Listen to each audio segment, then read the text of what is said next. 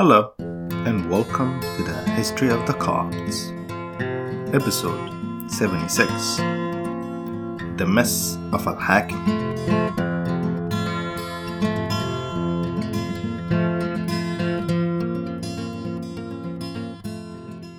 So we last stopped with Zechariah, the Coptic patriarch locked away in a desert monastery, while the holy man Bukhayra's reputation was growing.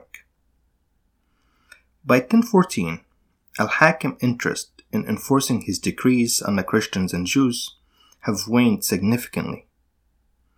A group of formerly Christian government officials who had converted under pressure went as far as requesting from the Caliph to go back to Christianity. And he basically responded along the lines of, yeah, sure, why not?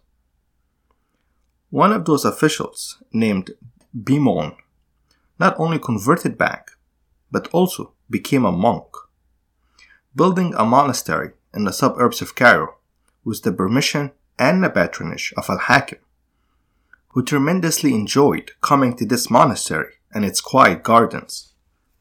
It was more or less a private retreat villa for the Caliph from the busy and loud Cairo Fustat.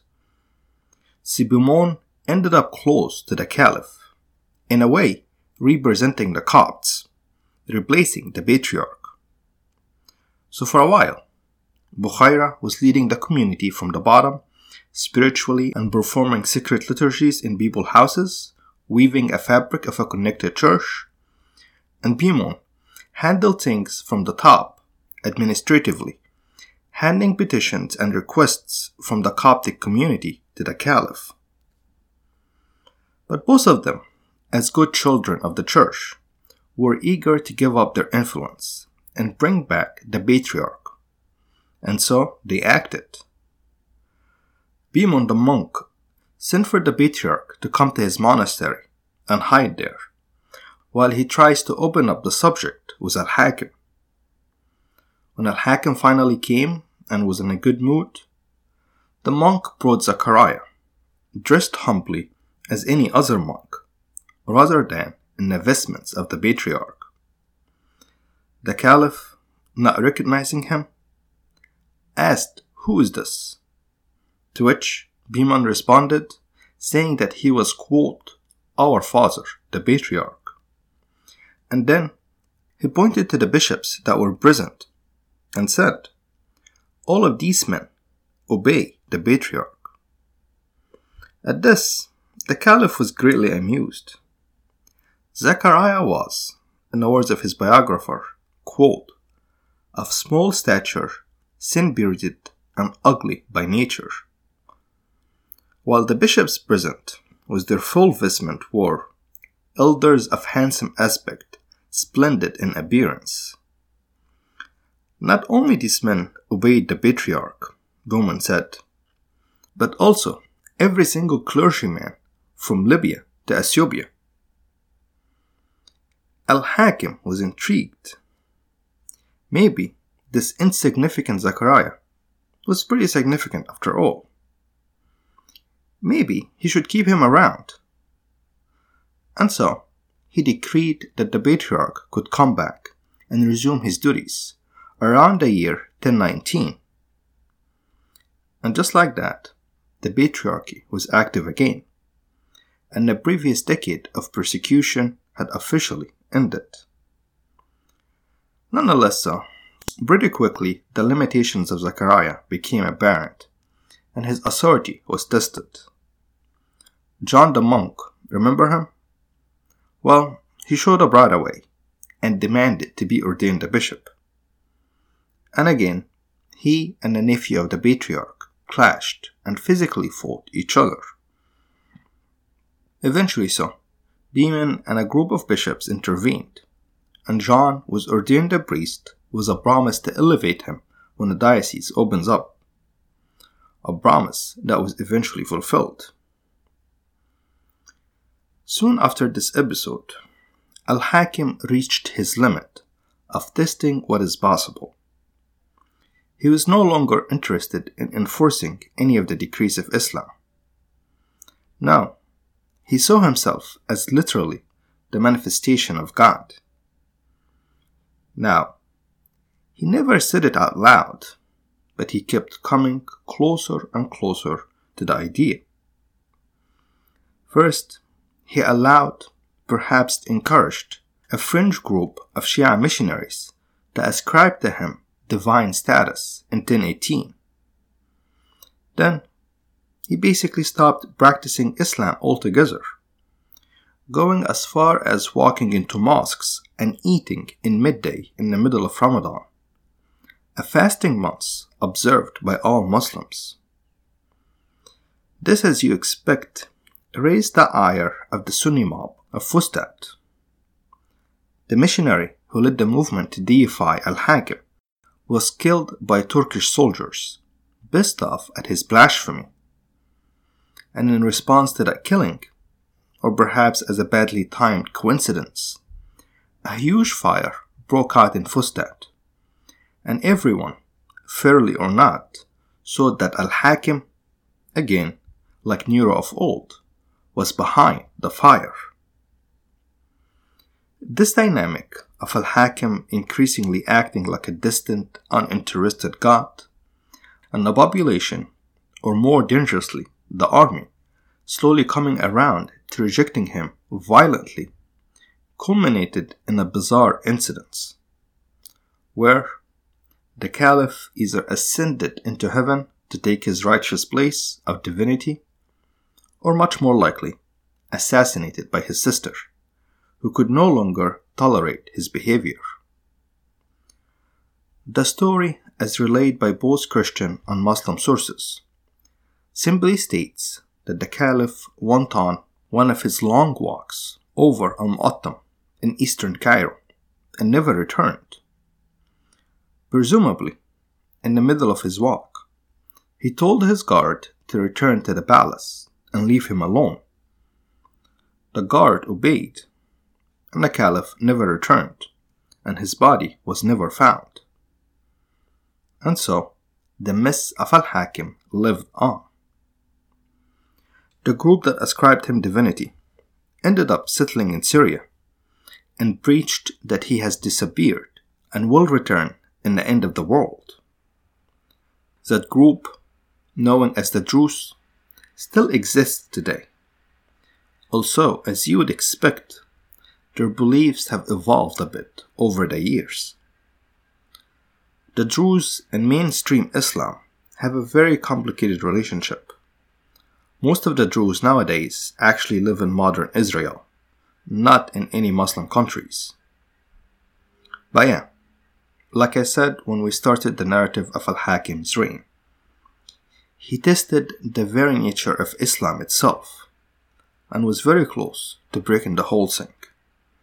Fatimids, Caliphate, all of it. Not to worry, son. His sister, probably the one behind his assassination, was as good as a savior as you can get.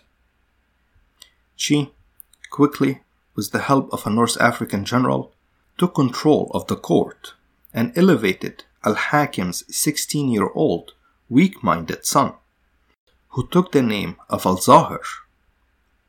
A caliph just a name, as she was the undisputed ruler of the land. So yeah, here we have a caliphate led by a woman, an extraordinary, competent one.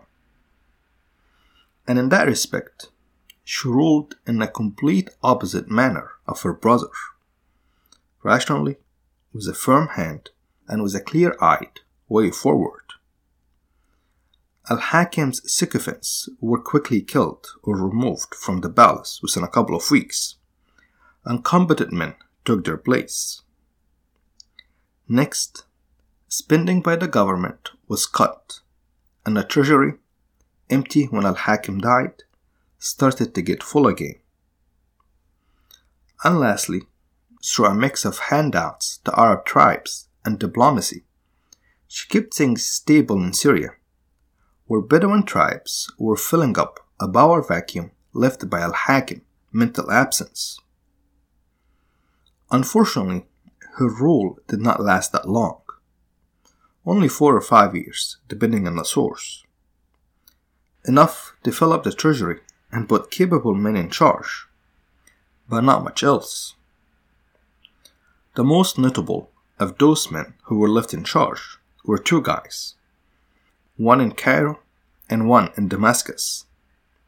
The first, the vizier in Cairo, was a guy named Al-Jurjari from a humble Iraqi origins who immigrated to Egypt looking for a job in the court of Al-Hakim, which, as you would expect, had plenty of openings because of the Persians.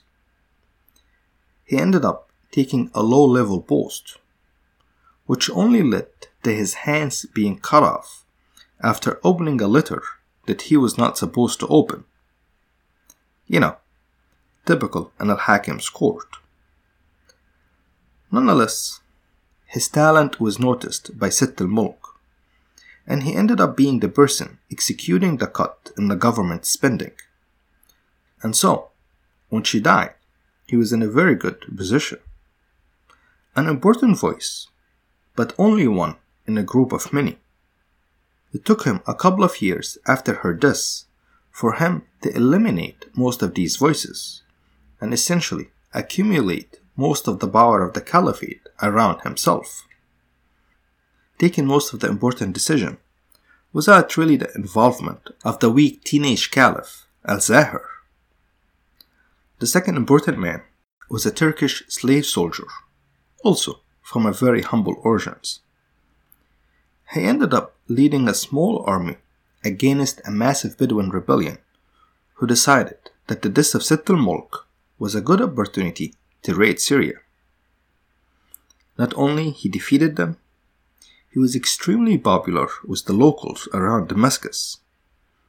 As such, he ended up in charge of Syria for the next 12 years, while Al-Jurjari ended up being the vizier until 1045, close to 2 decades.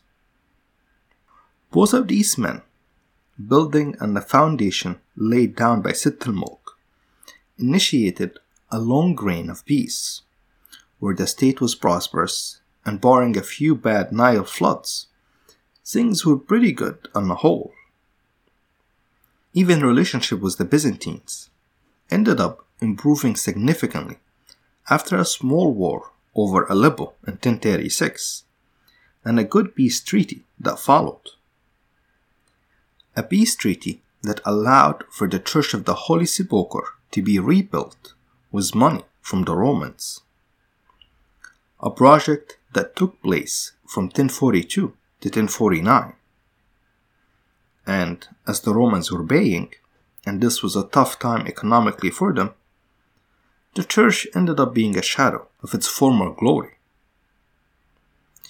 We are just about a generation removed before a critical period in Anatolia, where Turkish tribes are about to overrun the place, which will make the Byzantine emperor call for the help of the Pope, i.e., another spark in the fire of the Crusades.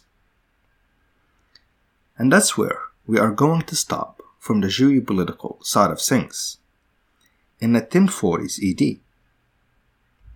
Al-Zahir would be actually dead by this point, but it doesn't really matter, as he was never really in charge. In the meantime, in the Coptic Church, Zechariah died in 1032, giving him a good 13 years or so of peace. In this period, his tribulation in the reign of Al-Hakim and his simplicity made him something of a saint. Legends grew up around him that he can heal the sick, specifically leprosy, with a particular method that was actually quite interesting. We are told of a man who Michael, Bishop of Tennis, basically describes as somewhat openly gay, like a secret that everyone knew about, and he was not really trying super hard to hide it. But he was married anyway, to keep up with the medieval cultural norms. Anyway, this man was struck with leprosy. And so he sought out the patriarch.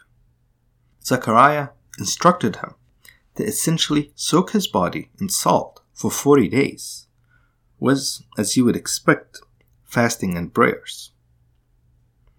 What you know, 40 days later, he is cured of his leprosy. Which is super fascinating, as we know now that salt is known to inhibit bacterial growth. And there's actually a couple of case reports of similar treatment methods in the early 20th century.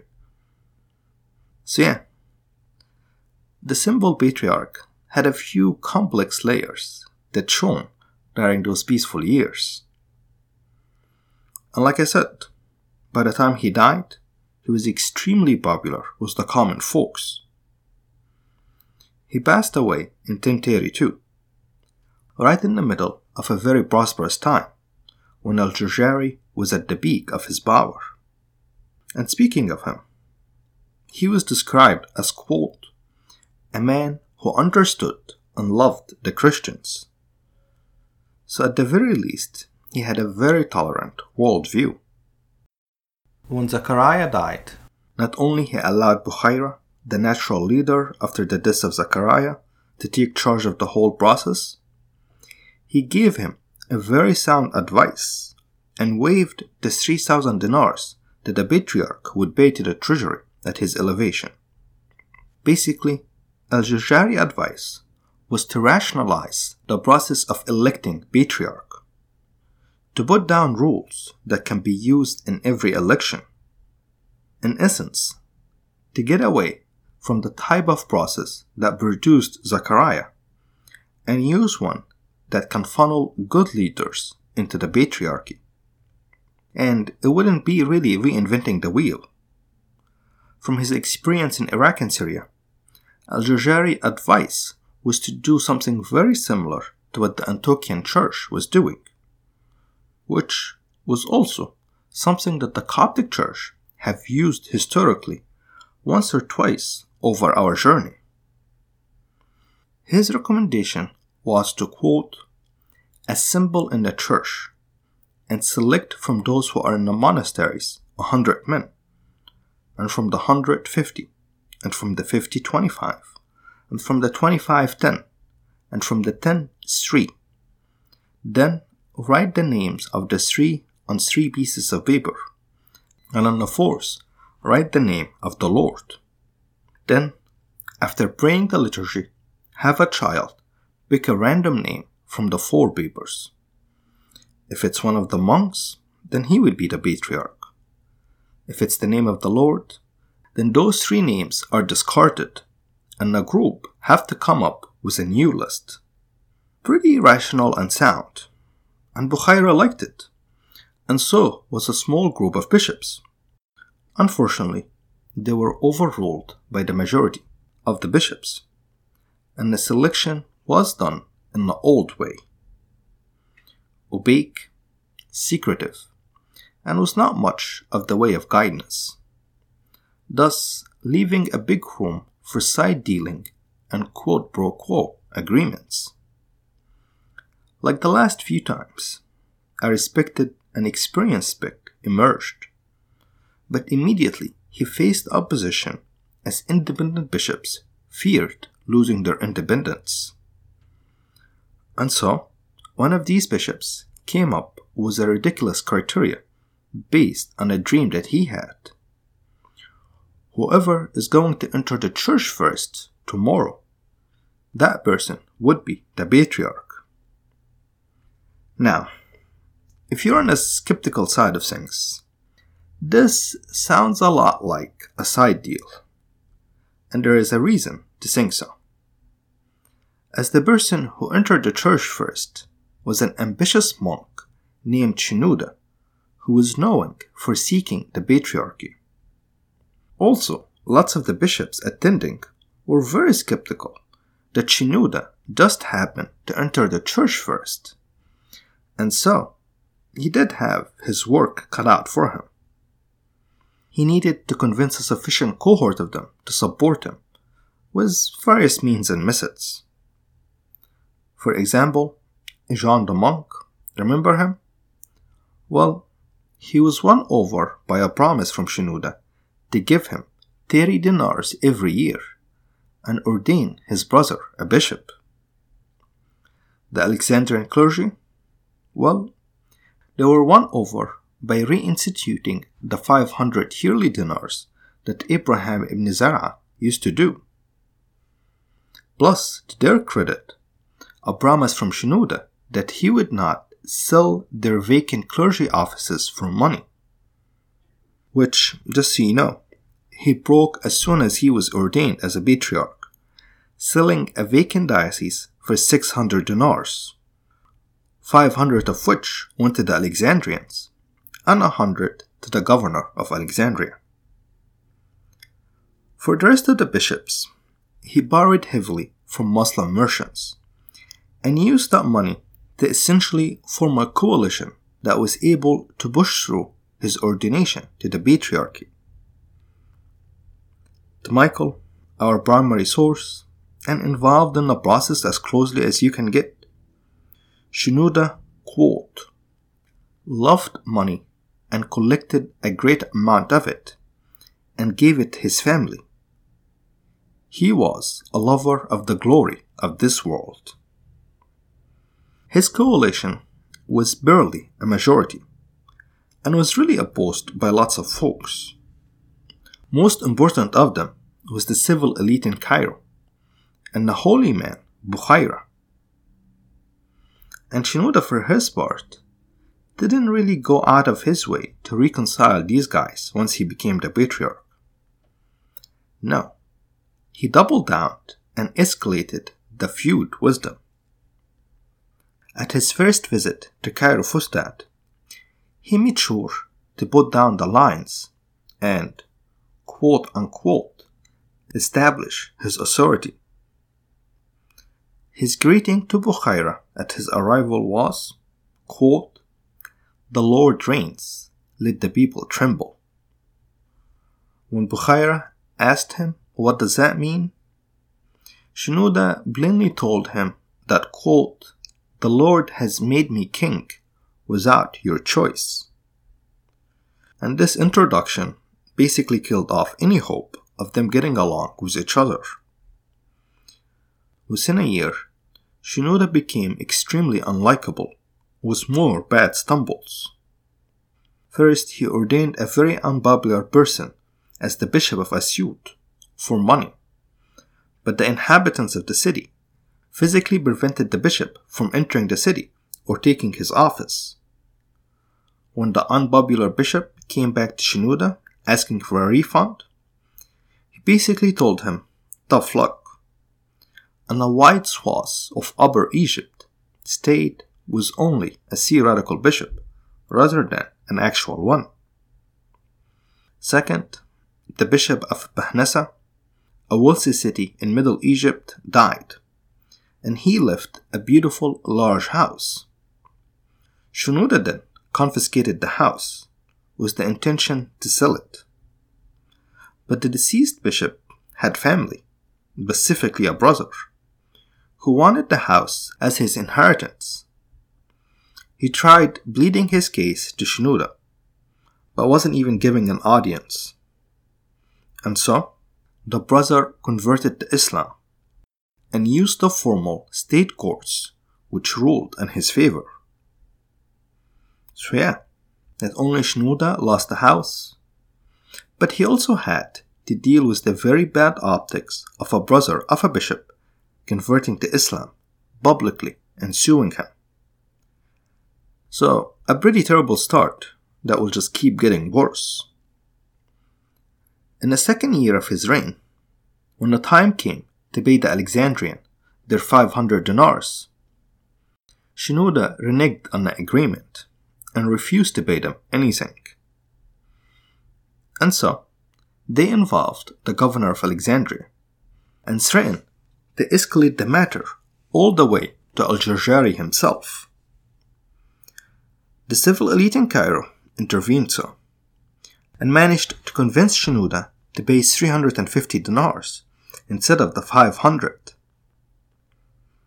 In that meeting, Bukhaira actually played an instrumental role, getting the rich elites on the same page to pressure Shenouda to compromise with the promise of their financial help. The successful negotiation led Shenouda and Bukhaira to talk some more, and Bukhaira laid down a few things that Shenouda would need to do to win over the civil elite and their financial support. I'm pretty sure that the patriarch still did not like Bukhaira or wanted to hear what he had to say. But he was pretty unpopular at the moment, and seeing things spiral out of control financially, with his loans coming due. So the promise of financial support made him somewhat willing to hear what Bukhaira had to say. And Bukhaira, despite some grudges against Shenouda, did not want to see the office of the patriarch or the church as a whole descend further in chaos. And so, he really wanted to help. Bukhaira's advice to the patriarch was, quote, "It is essential that you should forsake this simony which you take, and that you should not sell the gift of God for money." At which point, Shenouda responded by saying that there is no other way to cover the expenses of the office and the taxes that he had to pay. And Bukhaira, with the civil elite in Cairo behind him, said that he would be responsible for fundraising and collecting donations to cover the amount, which, by the way, was entirely realistic. Remember, this was a time of a great prosperity in Cairo, and the civil elite class was thriving. Yet, Shenouda did not like it. If he agreed, then in essence, he's giving Bukhaira a lot of control over how and when the money is spent. Not to mention, simony was not just a revenue source for him, but also for a lot of the bishops. They would not be happy if Shenouda decided to ban it and enforce the ban. Many of them have paid money with the expectation that they will be able to collect it back over the years. And now, if Shenouda listened to Bukhaira, they would not be able to recoup their investment. So, Shenouda didn't like it one bit. But he was in Bukhaira's house at the time. Figuratively, the meeting was held in Cairo with the attendance of many important government officials and almost no bishops but Michael, our source, who at this point was serving as Shenouda's secretary.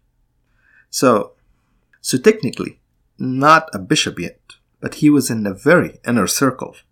So like I said, an excellent source. Anyway, under pressure, Shenouda signed a document agreeing to enforce the banning of simony. But almost in no time, when the word started to leak, several bishops came to Shenouda and lobbied him hard to cancel the agreement.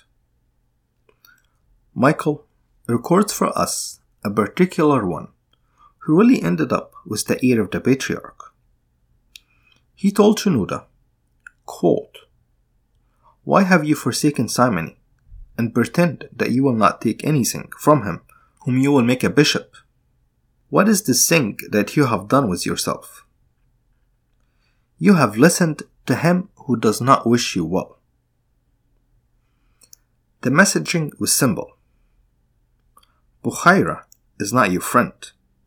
He is an enemy and a rival. You do not listen to enemies and rivals. You eliminate. And so, Shenouda went about dealing with Bukhaira. Bukhaira's journey would end here. He had survived the reign of terror of Hakim, the huge external threat to the community. But the internal bickering will get him. Next time, we will go through the last act of the life of Bukhaira, one that will see the end of his journey. Thank you for listening. Farewell, and until next time.